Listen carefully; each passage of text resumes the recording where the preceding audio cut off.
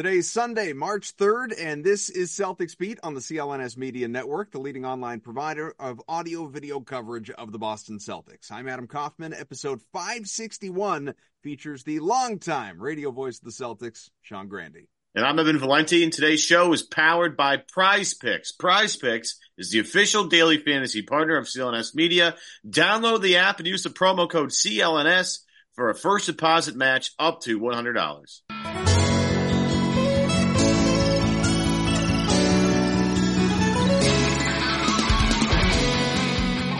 What's up, everybody? Welcome in. New edition of Celtics Beat. As you may have just heard off the top, welcome to the family Prize Picks. Great to have you here with CLNS, and look forward to a long and prosperous relationship, obviously. And we'll talk a little bit more about Prize Picks a little bit later on in the show. But the most important thing, obviously, as it concerns you, the listener, the viewer, is all that is going on and all that is right in the world of the Boston Celtics. 11 straight wins. We come to you on the heels of just a absolute throttling, dismantling, embarrassment at the TD Garden of the Golden State Warriors. A team that, as Draymond Green, Steph Curry, and others said after on the Warriors side, this is what we used to do to teams. Well, the Celtics, they were up by 40-some points at halftime, won the game by more than 50, third 50-plus point victory of the season as we sit just beyond the All-Star break at this point, and the C's rested, relaxed. I mean, nobody of note really played after halftime. Celts kept their starters out just a little bit longer, but the reserves got a whole lot of time. It was just a ton of fun. Great experience, obviously, if you were there at the Garden today. And one guy who most certainly was, and he was bringing you the action across the Sports Hub and the Celtics Radio Network, as he always does, Sean Grande. Great to have Sean back on the show here with us. Been a little while. We've got a lot to talk about concerning the broadcast in part, but mostly the Celtics, obviously, and what is going on with this team. Sean, first and foremost, and we can get to some of the historical significance of what is going on with this team and how incredible it's been, what it must be like to call these games for you. This team is out to a 48-12 record, just never mind running away with the East, running away with the entire NBA as things stand right now for regular season purposes. But, I mean, what, as you watch this unfold on a daily basis, and you are someone who's very good at living in the moment and sort of just encapsulating, all that we have in front of us, while some people like to sit and just, kind of wake me when we get to the playoffs, and that's when it really matters. But what has been building here that just seems to be getting better and better and better by the day, to where this team truly, I know anyone can be beaten, clearly, but this team just has that aura of unbeatability about it on a night-to-night basis? I called every game every second in 2008. This is the most storied franchise in the history of the game, and they've, through 60 games, outperformed all of the Celtics teams that have come before it. It is that simple. That cannot be argued anymore at this point. It's funny, you keep waiting for the high point, right? You keep waiting for the peak and then for it to drop off. And 2 years ago, when the Celtics made that unbelievable run and they were beating the living heck out of people, I think statistically it wasn't there as much in people's heads because they had the 500 start. They were under 500 right in January. But that team finished 28-7 and outscored teams by 15 a game over the final 35. It was unprecedented what that team did over 35 games. But there was that moment, right? They finally went from 11th to 1st, and Rob Williams got hurt in that Sunday night game against Minnesota. And they were really good after that, but they were never quite the same again. And you keep waiting for that moment to happen. Oh, that peak, the beat down of Brooklyn. That's going to be that game in my obscene Thursday night game in Miami, like the best offensive game, best true shooting game, like since they've been keeping track of that stat. You keep waiting for these high points. And now what you're doing is documenting every night they're playing at this unprecedented high level offensively, and it continues. And they do it again and again and again. One thing I haven't had a chance to look up, they've averaged 1.19 points per possession, which is basically a leading number, not anymore, the way the game is being played. But they've done that in every game of the 11-game win streak. In every game, they have played at an elite offensive level. So I hear what you're saying. We'll get to the playoff, people, because I've started going Dikembe Mutombo block on all of they haven't done in the playoffs. If you're of that mindset, there's in one of the great literary films, right, of our era, the Muppet Christmas Carol. There's a scene, right, in which Gonzo and Rizzo basically say, listen, this is too scary for us. We'll meet you at the finale. All right. That's my feeling right now. You want to be playoff people, and it's all the world's going to come crashing down. Meet us in May. We'll see you there. In the meantime, all you can do is play the schedule in front of you, and no one has played an 82-game schedule better to this point in Celtics history than this team, which now, as you guys know, has the 5th best scoring differential in the history of the game, and the 4 teams above them all won the championship. We're officially at the point, and, Ev, this, we've talked a lot about it, Sean. I certainly don't need to tell you. It's, part of it is the way the industry works now, the media industry, where it's much more hot takey type discussion, driving conversation than it is, nuanced conversation. I know this is a mind-blowing statement on my part, but, so it's not a surprise when you hear, like, Stephen A. Smith, I don't know if you caught it, but, he said post-game on NBA Countdown that the Celtics, like, this game specifically, for him, solidified the fact that the Celtics have no excuse, none, not to win a championship. Something that, Kendrick Perkins, of course, former Celtic, former champion here, was on set, emphatically agreed. He's been saying it for a while. You had Bob Myers, who was an architect of all those Warriors championship teams. He was on set, agreed. There's no excuse. We have had all sorts of people locally have been saying this for a while. It's the whole, I just think there is a difference, and call me nuts. I think there's a difference between saying this team has achieved so much to a certain point and has so much experience and all these, near, obviously got to the championship against the Warriors, and I wouldn't call it a choke, but it was certainly a blown opportunity. Last year, failed to live up to everyone's expectation. Now this year, you could look at it, as many people are, and say, it's not finals or bust. It is championship or bust. It's banner 18 or bust for this team. And I don't even fault people for feeling that way, for looking at it and saying anything less than a title is a failure or a disappointment. People like to use those words. That's fine. I will not condemn that. But where you sit there and say, and maybe I'm just splitting hairs, maybe it's semantics, but when you sit there and say that this team has no excuse, I immediately point to a couple of things. One, it's March. I mean, March just started. And sure, if they look like this, just roster composition wise, everyone's healthy in April, May, June, I'll agree with you. They're the best, the deepest team, the most dangerous team in the NBA. I'm with you. Let's do it. Go hoist that thing. But look no further than what, just happened to Jalen Brunson and the Knicks today. And I don't look at the Knicks as a championship threat or anything like that, but Brunson is their best player. He is yet another guy on that New York team to go down, and we don't know the severity of it as we talk right now, but it didn't look good. The Celtics, you said this before we came on, any team is just that one injury away. I don't know how anybody can look at it and just say, how does this team possibly not win a title? Well, how about Jason Tatum, heaven forbid, suffers a season-ending injury on April 1st? That's how this team doesn't win a title. So I just think the whole conversation, I know people have airtime to fill across TV, radio, whatever, but I just think the whole conversation is so stupid because you can't account for health. You can't predict health. You just hope for the best at that point in time. The question, of course, is how would they lose?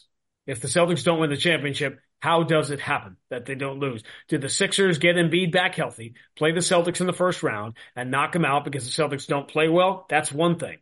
Does Porzingis and Tatum get hurt, and that leads to a series?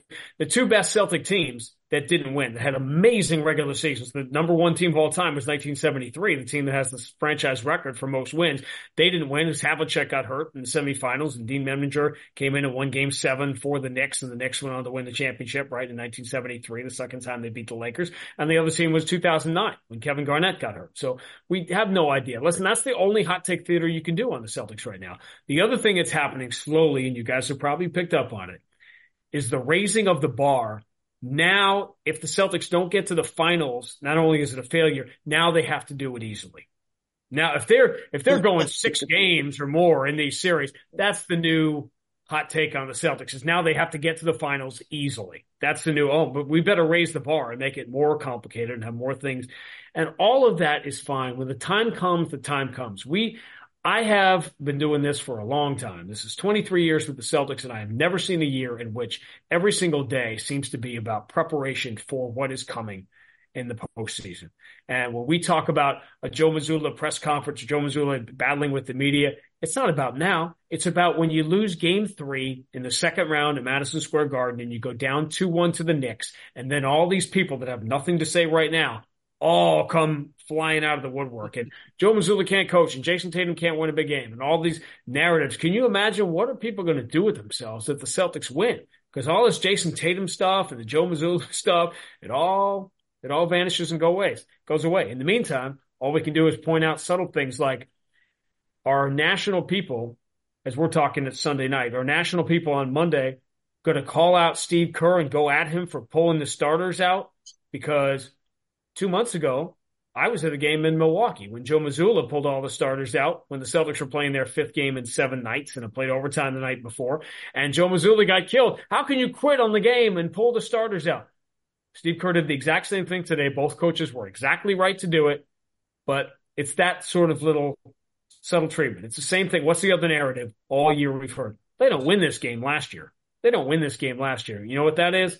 That is a shot at Joe last year. It's a shot at the maturity of Tatum and Brown. It's a shot at Marcus Smart. It's all in that. You know why the Celtics are winning a lot of these games they didn't win last year? Because they got a 7'3" guy in the middle that you can't stop, that they didn't have last year. Okay? That's the primary reason, one of the main reasons this team has taken a huge step forward. So narratives are fun. I'm not a hater on hot take theater. I love it. I'm fascinated now how JJ Redick is going to walk in both those worlds now on the lead team on ABC and then can he do both of those things? Because that is the difficulty for people like me. Like, I understand the hot take theater world. I could speak that language if I chose to, but I'm on the other side of that world. So I get it. I love it. Stephen A is the best to ever do it. And he's awesome and the hardest working man in show business. But that is the other 21 hours of the day. And there's programming that has to air and people that have to be paid and ads that have to be sold. But for the 3 hours when real life is happening, when the games are actually happening, you got to call what you see. And what's happening right now is nobody ever wants to say, the 86 Celtics were the greatest team of all time. And if the Celtics don't win the championship this year, they're going to go into that same list, right, with 73 and 09. But if they keep this up and they win the championship, I wasn't here for 86, but I was here for 08. And this team was stride for stride with 08. Now they've gone past it. We'll see what we're going to see in the spring. And maybe this is the year things break for the Celtics the way they broke for Denver last year. And you have bad luck the other way. In Toronto, when they won the championship, Klay Thompson, Kevin Durant both go down in the finals. You think some kid in Toronto takes his championship pennant down when he looks at it on the wall and goes, yeah, that was nice that we won, but whatever. You think they do that? They don't do that. They think Denver last year had statistically the easiest path to a championship of all time. You think that's what people think when they raise the banner and they have the parade and Mike Malone's partying without a shirt on? You think they're going, yeah, but we had kind of an easy path to the final. It's actually the exact opposite. What they do is they sit there and say, see, this is what happens when Jokic has all his healthy guys around him finally. We go up, we win. All you can do is all you can do. And you put a team that's got a chance to win.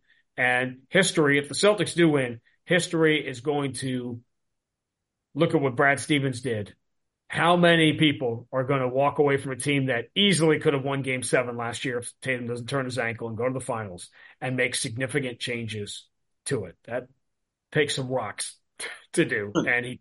So I just hope my message tonight is if you can't enjoy these 82 games before the 83rd game, and you guys know this too, back me on it because it's something that I believe strongly, feeling the air around here. I think the Bruins last year plays into some of what is going on. And them having this amazing historic regular season and then losing in the first round, I think that further damaged the psyche around here. And there's an element of, there's the negative people. There's also the fear about what could happen in the playoffs. So what if they don't win after this great regular season they have? And as Max always said years ago, scared, get a dog.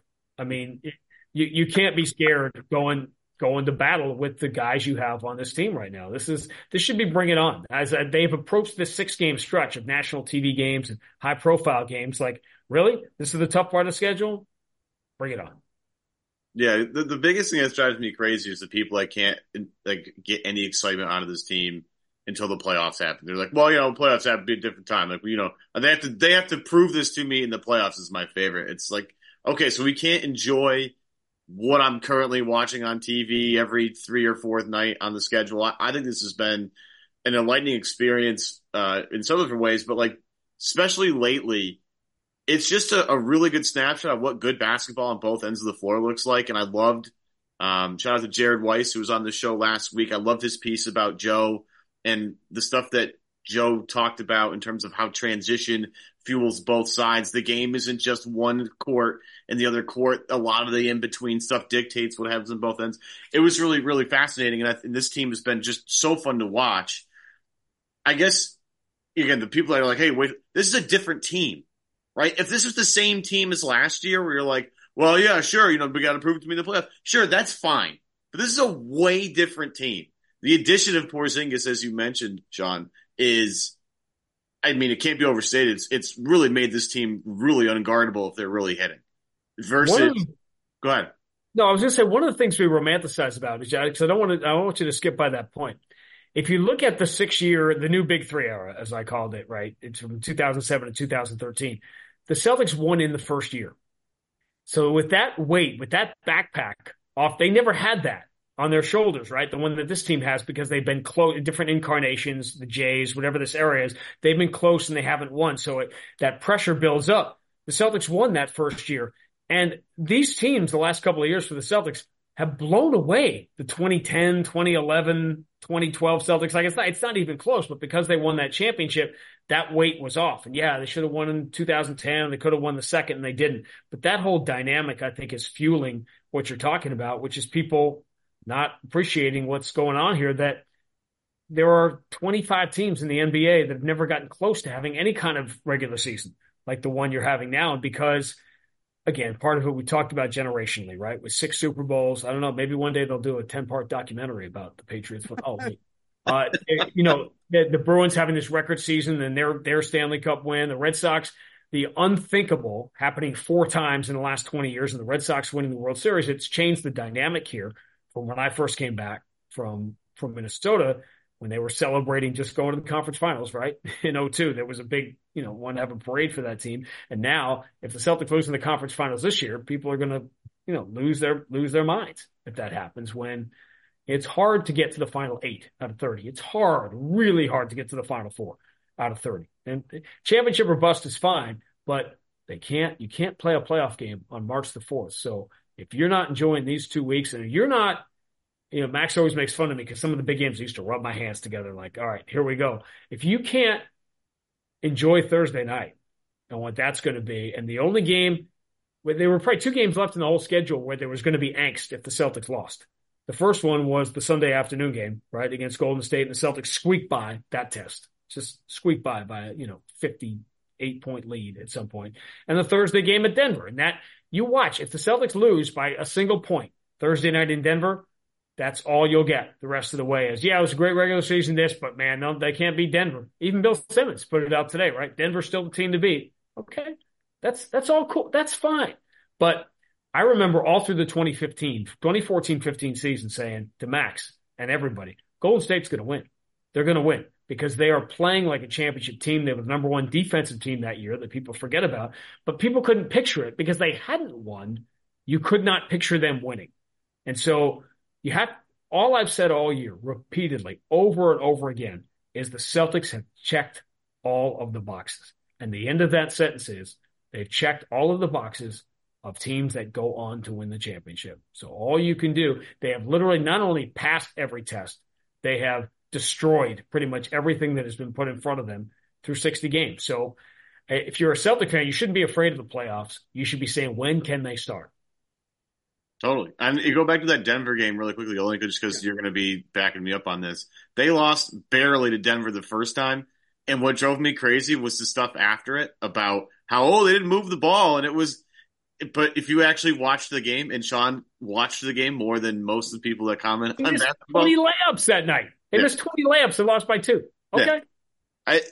That drove me nuts. Sorry, Kaufman. I'm still like hung up on that. My fault. Oh, I mean, I do want to keep going with the Denver component to this conversation. It's not just Bill Simmons. I've seen some other people say something similar, but the reverse side of that I've heard from so many people. Now, these are mostly Boston media people or just fans, quite frankly.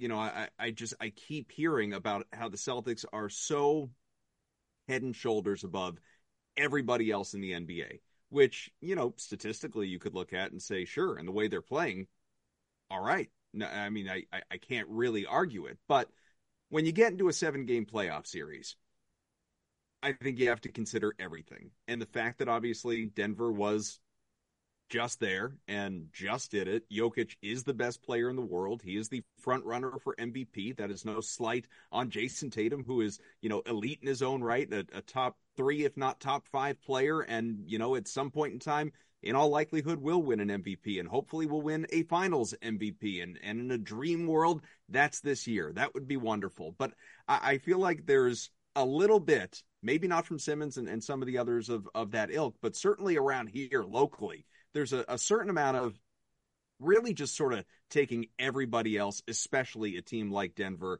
lightly and for granted. You want to take like Minnesota or OKC or an injury-plagued Phoenix or the Clippers or, Philly even with Embiid, he's historically not figured it out against Boston. The Bucks and they've looked a lot better since the All-Star break, but you want to question like Doc's playoff record and will they get into a series lead and blow it. Like, you can put holes in everybody, that's fine. I don't know how you can look at Denver, if healthy, and say, yeah, they're head and shoulders above the Nuggets. Are you kidding me? Like, I absolutely think I think if the Celtics had won that Game 7 and reached the finals last year, I don't know how it would have played out, but I can tell you my money would have been on Denver. I think the Nuggets would have won that series. This year, I would go the other way. I would pick Boston based on what we've seen so far, but I don't think it's a walk in the park, as you alluded to earlier. I don't think it'd just be easy. I mean, do you feel like people are taking Denver for granted here?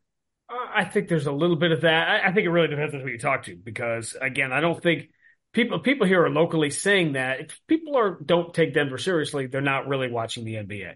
Now, but to this point, through 60 games, the Celtics have been head and shoulders above Denver because they've been head and shoulders above everybody else. And by the way, Oklahoma City and Minnesota had played head and shoulders above Denver. Denver's found a way to win close games, and they're great. And the dude is an all-timer, easily could win MVP every year. They're a great team. And when it comes down to it, again, when I talk about the Celtics in these series and how you have to feel, I put it this way. We just talked about that Denver game they lost. Are the Celtics going to lose playoff games? Of course they are. They're going to have bad three-point shooting nights and lose as a result, and people are going to lose their mind. When the Celtics go 22 for 45, nobody says a word about the three-point shooting. But when they have the game when they go 10 for 41, they take too many threes because they don't take too many when they don't go in. Are the Celtics going to have that? Yes. But you have to understand this is going to have to happen 4 times in a 7-game series. The Celtics have to be really bad, not mediocre. They have to be bad offensively to lose games. This is playing out now with the offensive rating. I think 109 is the number, which is not a good number. And the Celtics, once they get to 109, are like 43-1 this year. When they shoot 32% from 3, which is a bad number, they're something like 44-3, these crazy numbers. The Celtics have to have a bad offensive night, a really bad one to lose. They will, and it's going to happen, and people are going to lose their minds. But it's going to happen 4 times in a 7-game series. And by the way, some of these East teams are really good. Like I said, these are going to be, as I said, in this imaginary scenario where the Knicks come up and win a game in Boston, you know what Madison Square Garden is going to be like if it's 1-1 going back to MSG for Game 3? People are so hungry for it down there. I think I can tell you right now, like Mike Breen and I are 2 of many, many people that have been dreaming about a New York-Boston playoff series for a while. It looked like maybe it'd be the conference finals, but with the injuries, obviously New York is dropping back in the pack. And I get people are scared to death. By the way, the one team you haven't mentioned is the one that keeps people up at night around here, which is Miami. But again, that's because I treat them like Beetlejuice, Sean. I don't want to say their name. You don't say their name. Well, you know what? I'm afraid that Butler's just going to walk through the door. Let me take care of it for you. Jimmy Butler, Jimmy Butler, Jimmy Butler.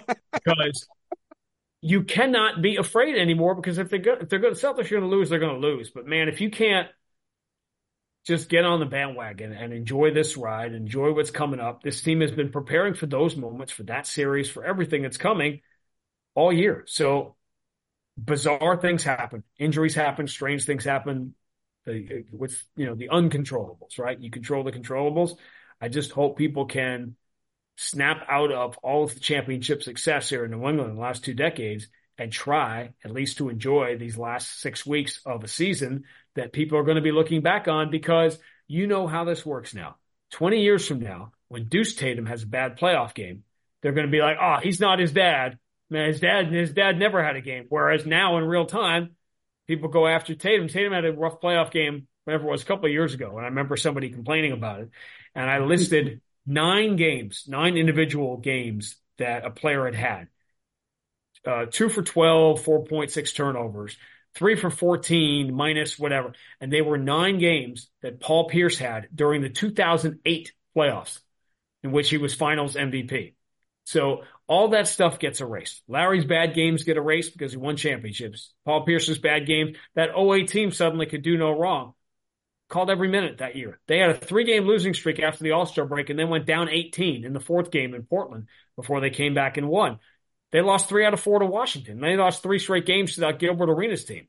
And, and these things happen, not to mention what happened in the playoffs when they went, what did they go, 31-10 on the road in the regular season, and then lost the first 6 road playoff games. So, the standards now, when I heard the people last week say, well, Celtics they better win these series in 4 or 5 games in the East. I'm like, do you have any idea how hard this is? I hope we all hold ourselves to the same standards. Mm-hmm. And I'm glad all your kids get A+ in every report card in every class. That's the high standard that you live your life. But I hope people can enjoy a little bit of this fun and show business here over the last 22 games, because this team is too much fun not to. Because all you have to do is take your cue from the bench. Have you seen? I don't think Jaylen Brown has smiled as much in his life as he has smiled over the last 4 months. Like Kristaps Porzingis, he's MVP for that. He's got Jaylen Brown smiling every night. Like it's amazing. It's fun to watch, and I hope people are enjoying it. That's all. Football season may be over, but the action on the floor is heating up. Whether it's a tournament season or the fight for a playoff home court, there's no shortage of high-stakes basketball moments this time of year. Get in on the excitement with Prize Picks, America's #1 fantasy sports app, where you can turn your hoops knowledge into serious cash. Testing my skills on Prize Picks this season is the most exciting way to play daily fantasy sports. If you have the skills, you can turn $10 into $1,000 with just a few taps. Prize Picks is really simple to play, and I can make my picks and submit my entry in less than 60 seconds. Download the app today and use code CLNS for a first deposit match up to $100. Use the code CLNS for the first deposit match up to $100. Pick more, pick less. It's that easy. Do you think Brad's getting enough credit in that sense, not just from the on-court fit, which has clearly worked out, almost beyond imagination, but the fit of personalities and just how well that he has brought this group together? And some people will always look at that stuff as like a shot at Marcus Smart, and he'd occasionally have that a brotherly, a sibling relationship with Jaylen Brown. Sometimes they butted heads, and other but they still speak glowingly of each other, and I do believe there's a love there. So like none of this has to do with Marcus Smart. Take that away completely. It's more about just, man, this group, this locker room. I mean, there is an infatuation with one another, to your point. Well, I'll say this. If the Celtics win 16 playoff games, everybody's going to get enough credit for the rest of their life. Joe will, and Brad will, and these are going to be made men forever and ever and ever if it does end up happening. But who knew when Brad got the coaching job by a press release, right, in July of 2013, we didn't know. We thought, wow, this could work out. Who knew he'd become, and it didn't take long to figure out, he was going to become a great coach in the league. When the GM thing happened and the Danny thing happened after 2021, we were all disconnected anyway, because that was like heart of the pandemic, right? Which is, we're almost 4 years away from, that day in Milwaukee when the world ended, and we're all, sort of reliving it now. That who knew what Brad how he was going to do in this job. I always thought one day, I didn't think it was going to be that day. I always thought one day, I wonder if he's going to do this and have success at it. And, is he going to be able to make the cold, hard decisions, including, trading Marcus Smart with a half-hour deadline before, in that Porzingis thing when the Brogdon physical didn't work. And, listen, history is going to record that whole, the diagonal, the switch, the pivot off Brogdon to Marcus Smart, and then Drew Holiday suddenly becoming available later. This has got a chance to be one of these legendary things we're going to remember. There's two things I've talked about. There's that, and I think we just had today, as we're talking, it's March 3rd, which is the anniversary of Kevin McHale breaking the single game scoring record, which Larry you guys talking about later. That on the radio earlier. Right. And as Max said, he as he views it, the day that he realized he was no longer starting for the Boston. That's right.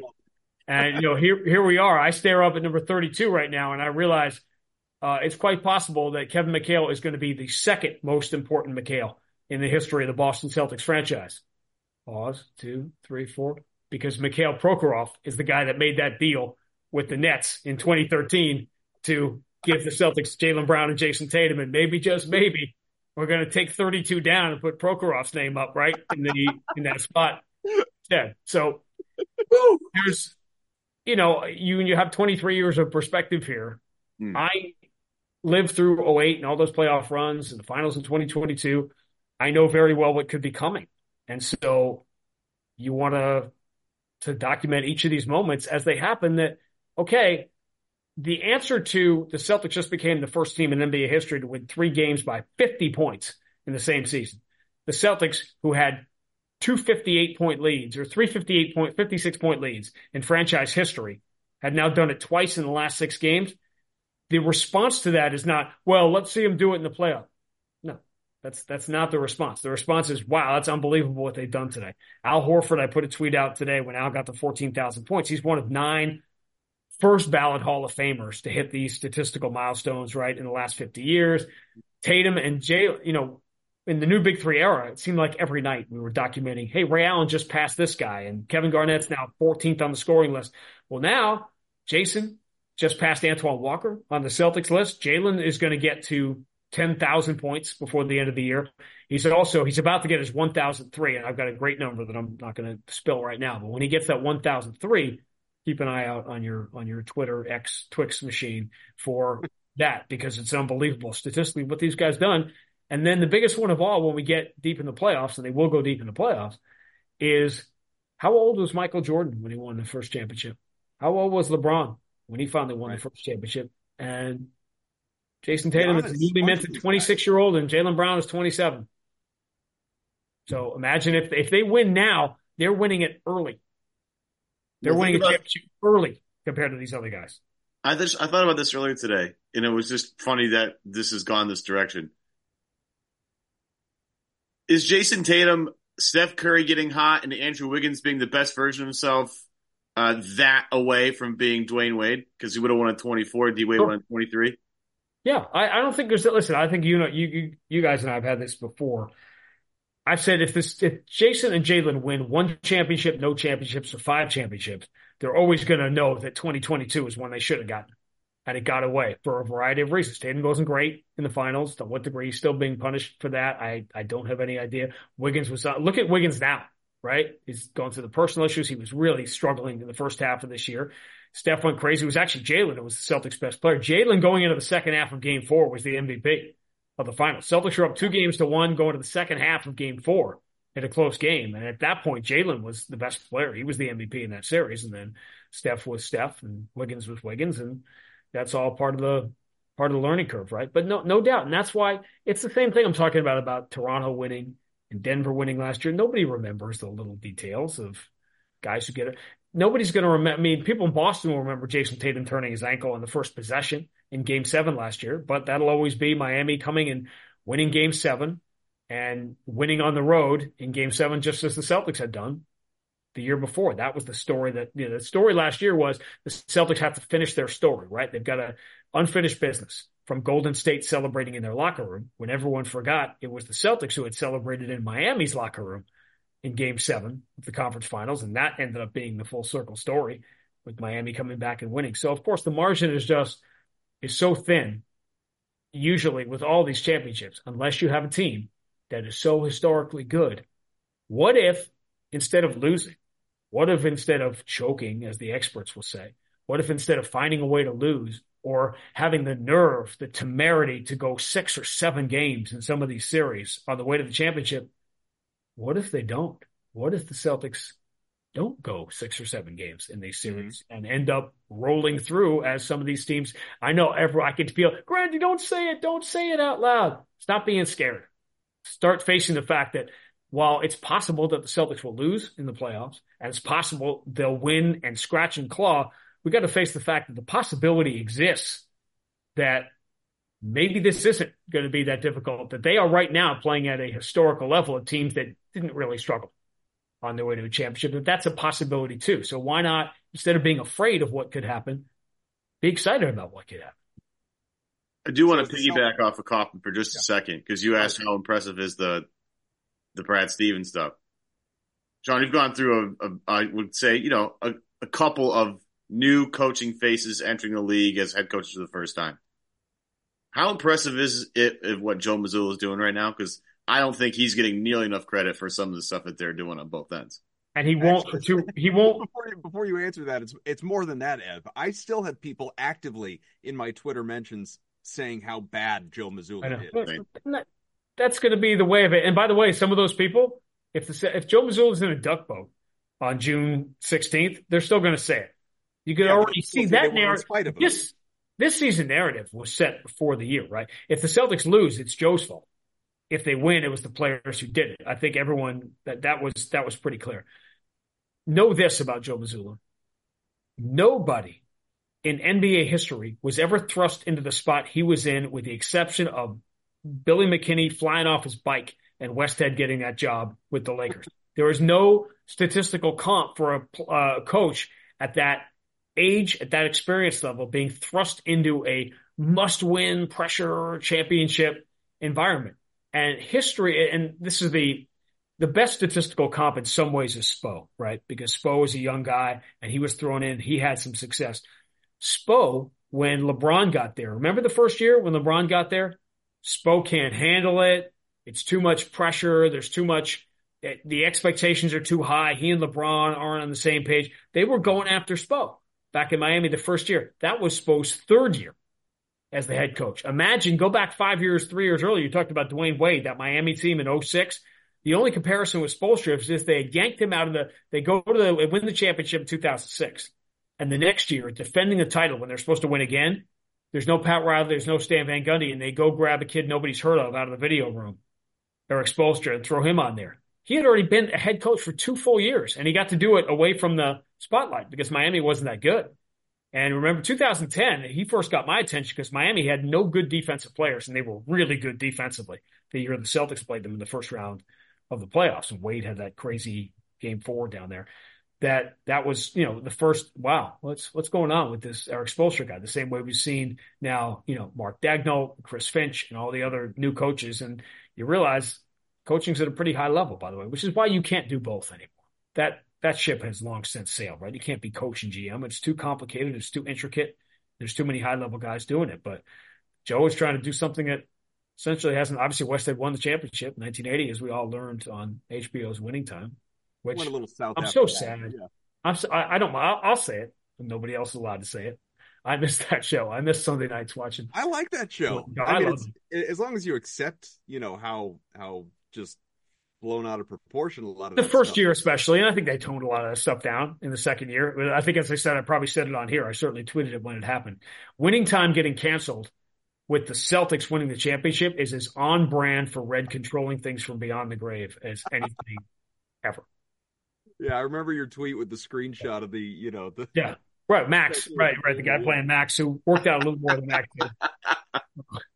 Back at the time, that was you took 2 Maxes and put them together, you probably would have gotten the bulk of the dude that was playing him in the show. But yeah, I loved it. But again, it's just funny because that's really the only precedent for Joe being thrust into the spot. And the other thing is, and this is the opposite of a knock on Ben Sullivan and Damon Stoudemire and those guys, because they were amazing in accepting their roles last year. which sometimes you have to do. You got to have humility, right? And accept your role with an organization. And I thought they were great last year doing it. But as that season went on, that those guys were trying to figure out, what am I going to do next? And Damon leaving when he left, and he should have. Obviously, it was a great job, right, to get at Georgia Tech. That coaching staff was also thrown together at the last second and thrust into that season right before training camp. Last year, they didn't have an off. Joe's had an off season now. He's got a staff. It's his staff. And again, there's just no precedent for the position he's in. And if he ever wins,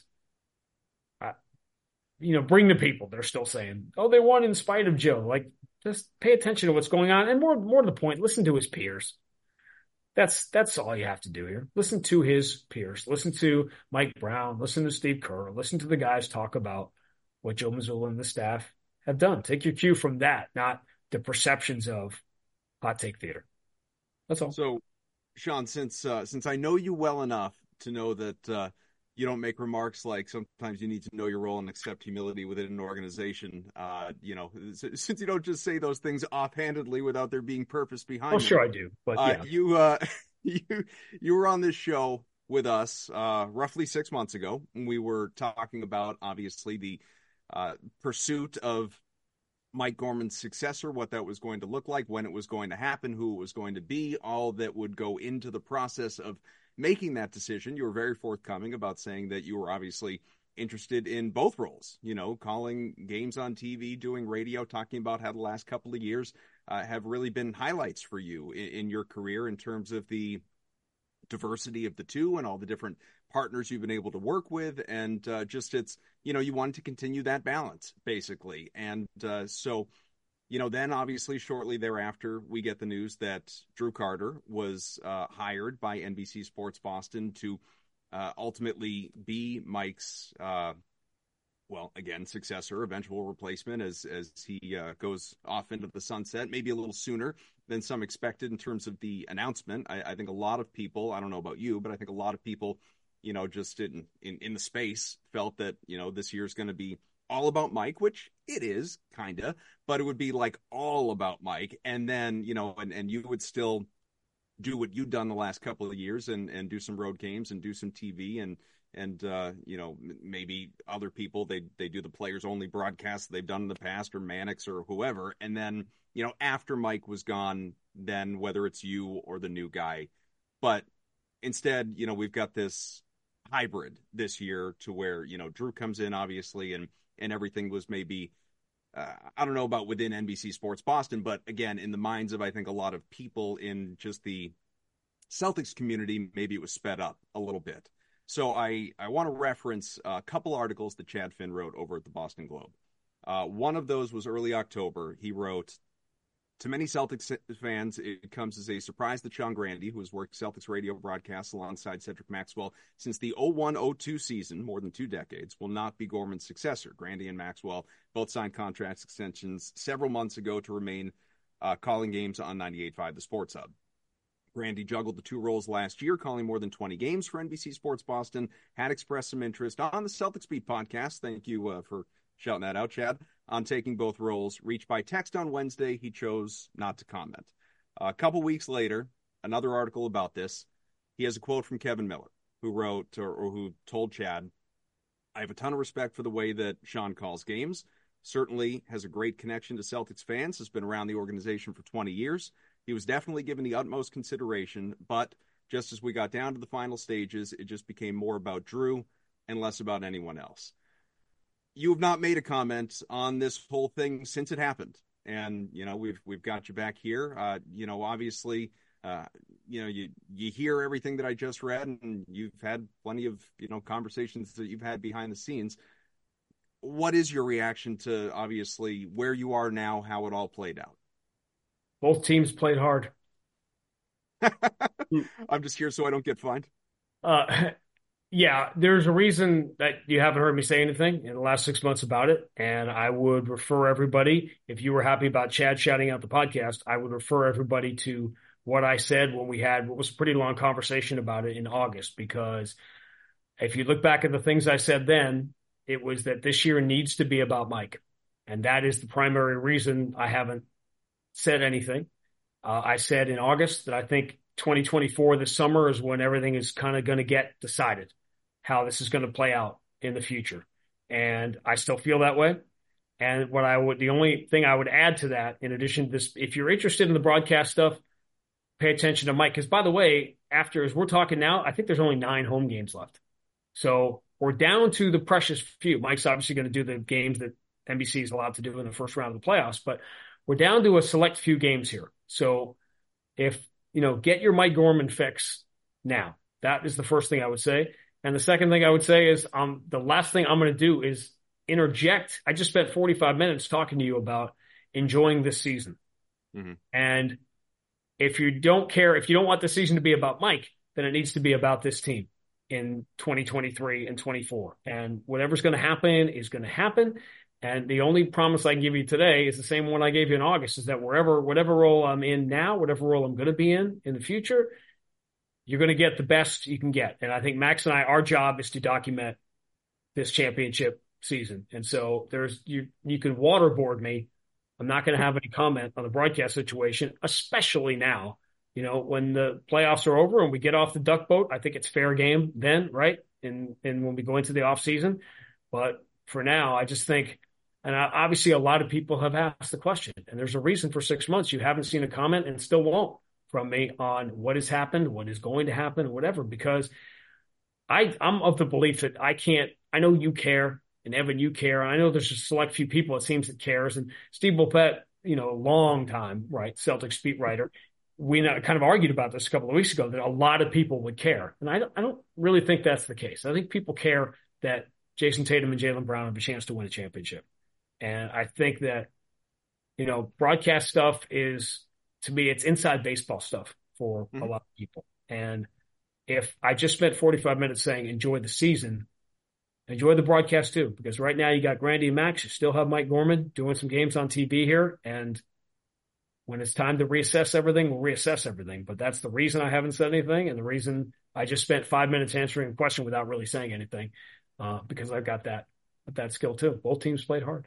Yeah, I guess the only follow I have to that, though, is if Drew was brought on to be Mike's successor, and you've got the contract extension with the Sports Hub, and and then Mike is obviously out of the picture after this year. Isn't it written, or is there still something that's subject to change in future seasons? I think that anything is subject to change, and don't read that into anything. It may very well happen the way you just read stuff is happening. Again, you're trying to corner me into making a comment about the situation. What I'm saying is, I will answer any questions and deal with the stuff in the summer when it's time to deal with it. When everything happened the way you're describing it, it happened. We just talked 10 minutes ago about Joe Mazzulla and the coaching staff getting thrust into a situation they weren't expected to be in 3 days before the start of training camp. That's kind of what happened here, isn't it? So we'll deal with it when we deal with it. The only story to me is Mike finishing up. Remember, they don't get to do playoff games. That was a big part of our discussion. I wouldn't have been at the Garden today. If I had taken the full-time TV job and had wanted to do that, I wouldn't have been doing any of these big games coming up here. I wouldn't be doing the playoffs. How do you think I'd be feeling in Game 7 of the Celtics-Bucks Eastern Conference Finals if I was sitting home not doing it? So, right. There's all those things. Everything factors in. But again, to me, it's about this team in 2024 and how it ends. And I'm glad Mike gets to do these, big games. In a way, if the team wasn't good, maybe we would have celebrated him more. I would have personally, if you're asking me for a comment on anything, since I just spent 10 minutes not commenting, I would have hoped that this had been more of a Mike celebration this year throughout the course of the year. But obviously, I don't get to make those decisions. So, Max and I will honor him when it's time, right, in our own way when we get towards the end. But in the meantime, I just can't imagine people care as much as we are making it seem like they would care by talking about it. So I promised Chad, I promised everybody when it's time to talk, we'll talk. But to me, it's like whenever people come to me, I'm like, look at the court. Look at the court right now. That's the story. It's funny, though, that you say that Mike will be, obviously he'll do as many games as NBC Sports Boston can during the first round of the playoffs, and then he's done. But I mean, isn't there maybe there's some, like you said, sort of inside baseball to this in terms of what's allowed, what isn't allowed, but you know, Hall of Famer and knowing his connection, which is very, very close to Mike Breen, obviously. If the Celtics are in the NBA Finals, you're going to tell me Mike Gorman isn't going to pop on an ABC mic at some point during one of those games? I'm sure. My guess is that he probably won't, but the mics on our side will be open if he certainly wants to do that. I tried. You may remember my first year here. This came up, and the Celtics had a chance to go to the finals, and I didn't even think twice that I offered Mike to come and sit and call part of a game and be with us. Marv in 1994, when the Rangers won the Stanley Cup, Marv was in the booth at the end for that. He had long since stopped doing, Rangers radio or something he did when he was much younger. But I don't think there's any question. Like I said, that you want to worry about, that's a great thing to worry about, right? Like, hey, let's see if we get Mike in here to do some of the finals. We did a game, forgotten part of history, by the way.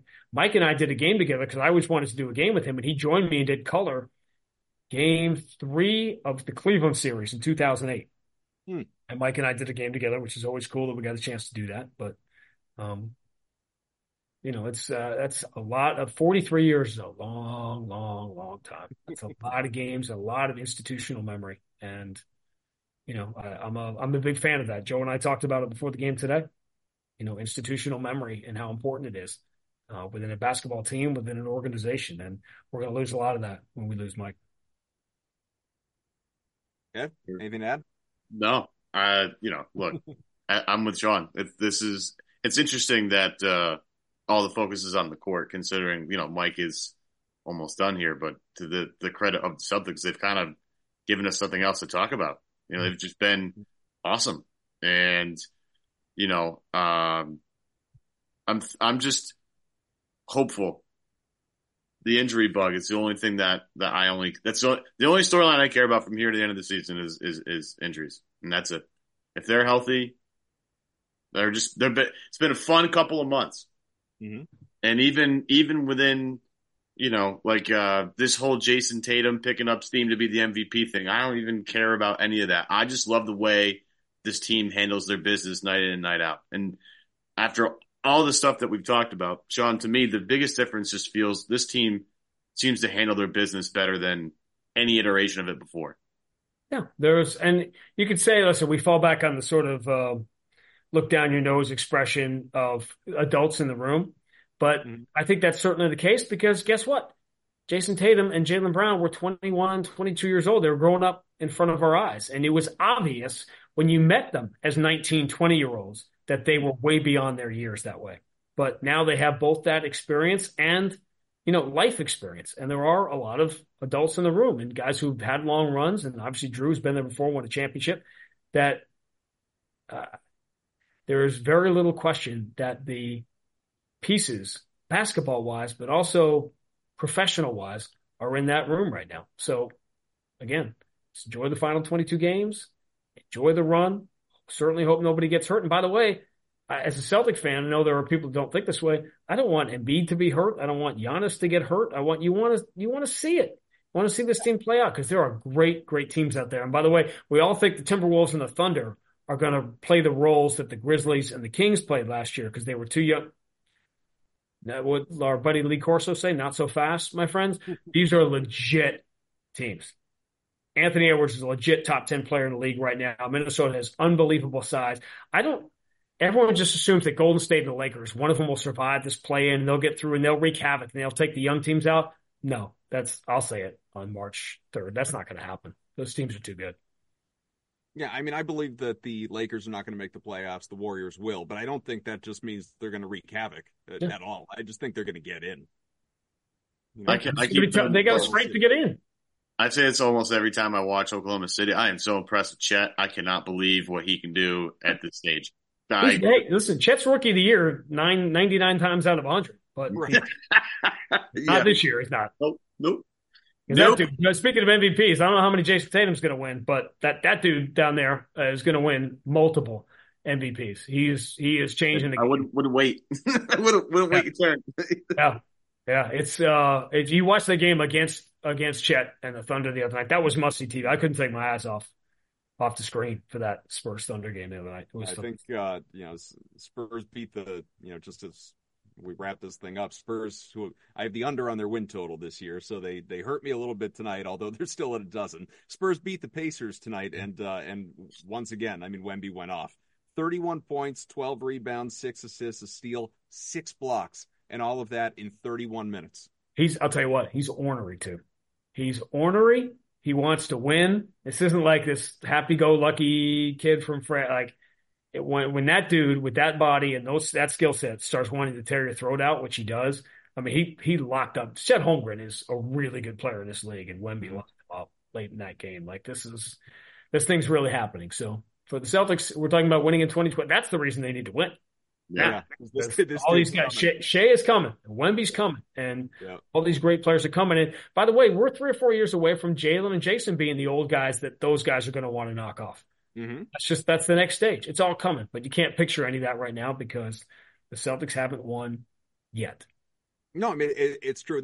We'll sign off because this is just such a longer conversation. We could have another time, but to your point exactly, I think some people, not like the diehards, but I think some people kind of forget when that, the new Big Three era, when that was put together by Danny, it was Pierce and Garnett and Allen, like all of these guys were basically 30 years old and looked at as, well, they've done everything individually. All they haven't done is, they haven't won the title yet.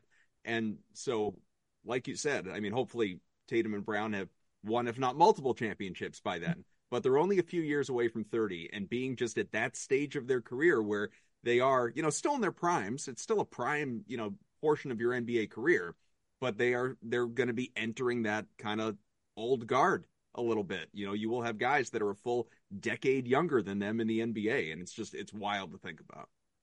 Good problems to have. League is in unbelievably good shape right now. Yeah, without a doubt.